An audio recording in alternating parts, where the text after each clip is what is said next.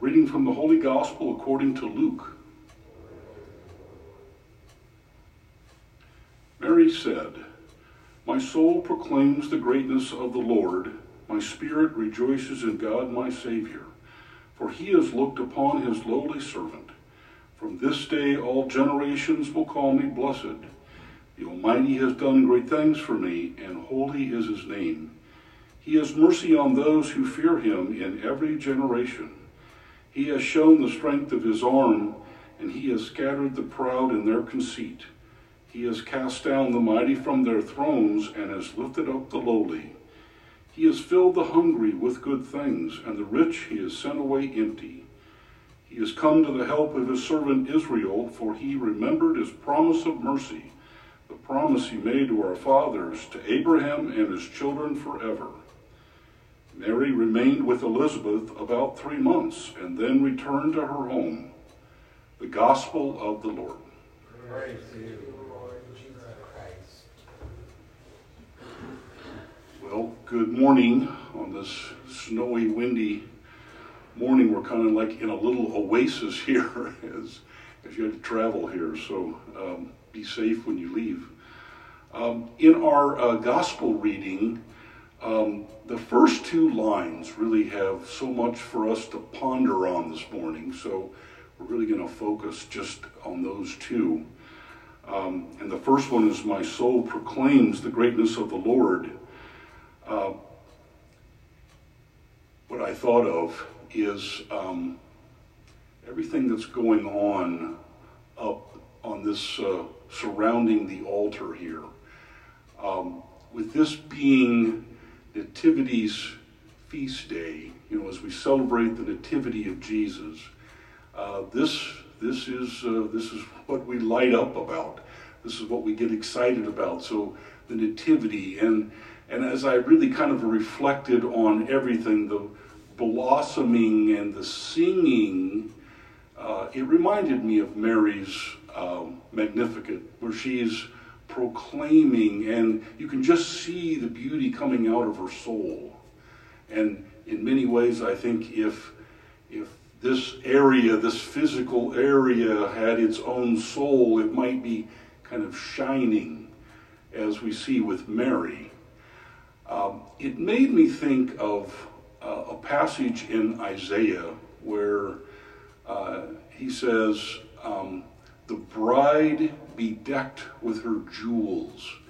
That's what it would be like when Jerusalem is ready for the bridegroom.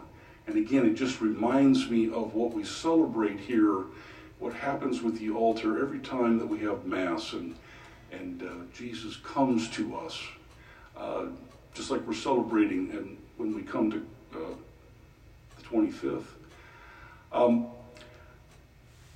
There's a concept within Isaiah, amongst all the prophecies and everything about the coming Messiah.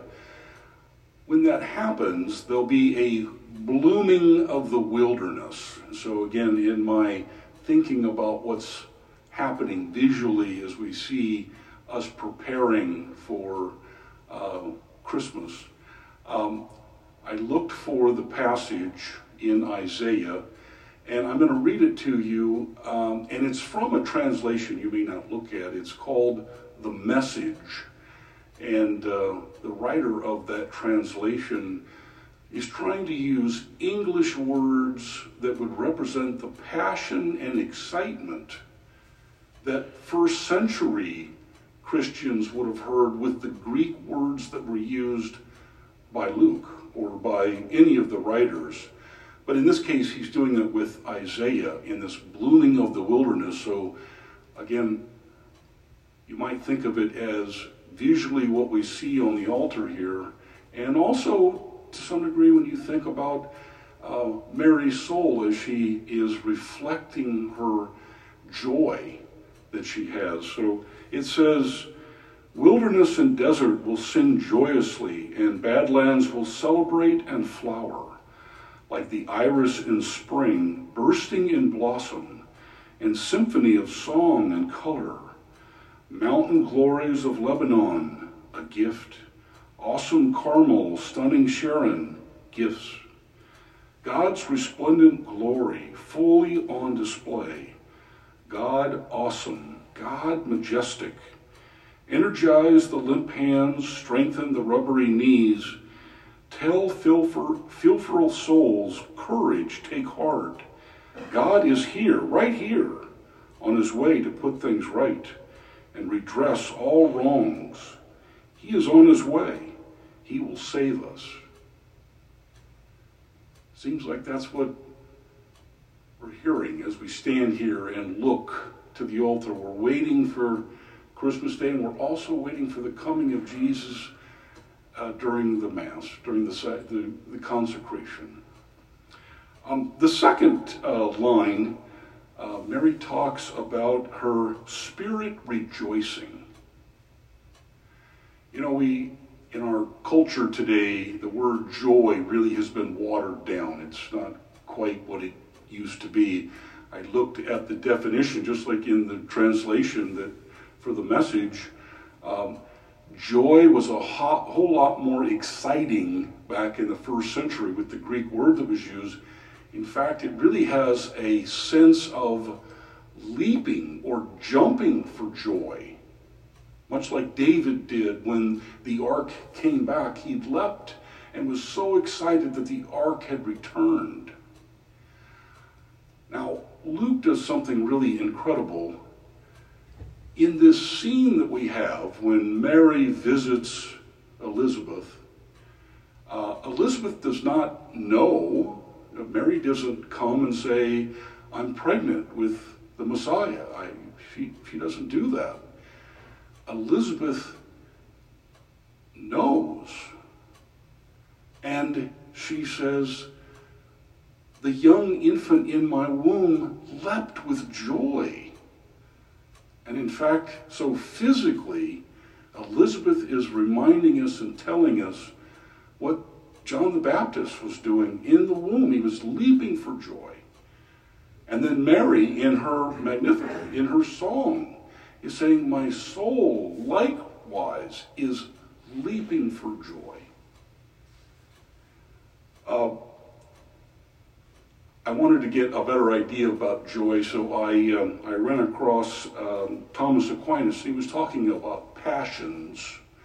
And so joy, he was talking about, it's a spiritual pleasure, or it could be a pleasure, an earthly pleasure. But he was saying on joy, he said, we do not speak of joy except when delight follows reason.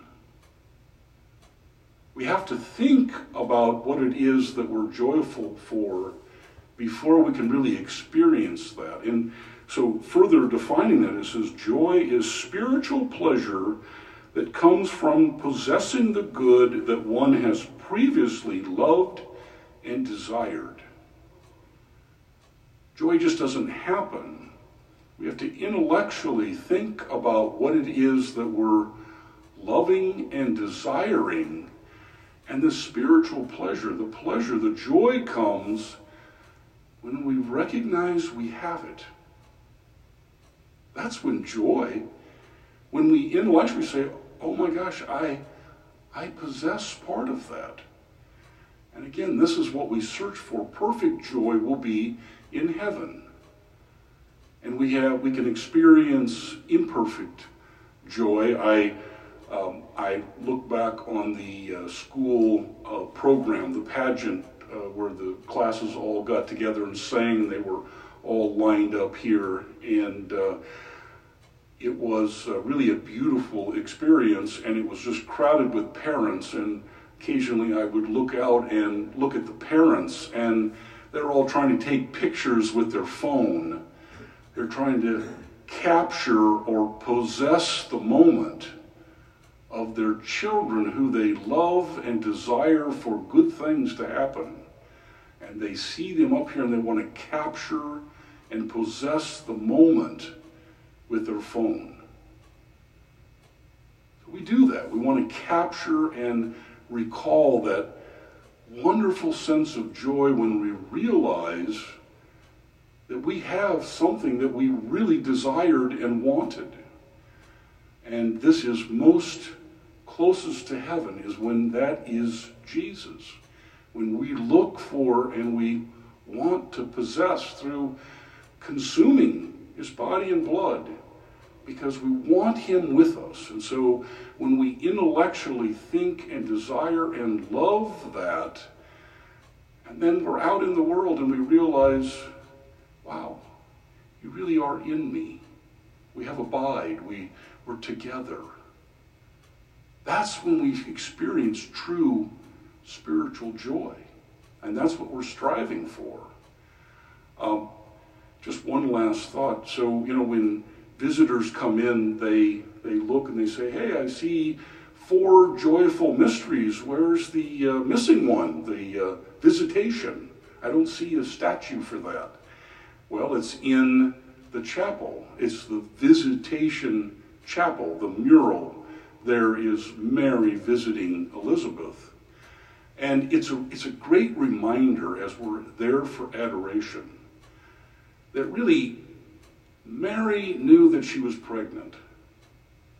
Elizabeth really kind of confirmed it externally, physically. John the Baptist confirmed it by leaping, showing true joy, leaping, rejoicing. When we go into the Adoration Chapel, that's our opportunity to realize when we adore and love and desire the Lord and spend time with him, we're reminded and really confirmed about the possession and the abide, the connection that we have with the Lord in us. And that's what we're really searching for, waiting for, and it's a continual process. And so that beautiful visitation chapel that we have, to where we get closer and closer to Christ and confirm over and over again the love and relationship that we have with him. That's what we're working towards as we move towards Christmas, only a few days away. Let's stand and offer our petitions.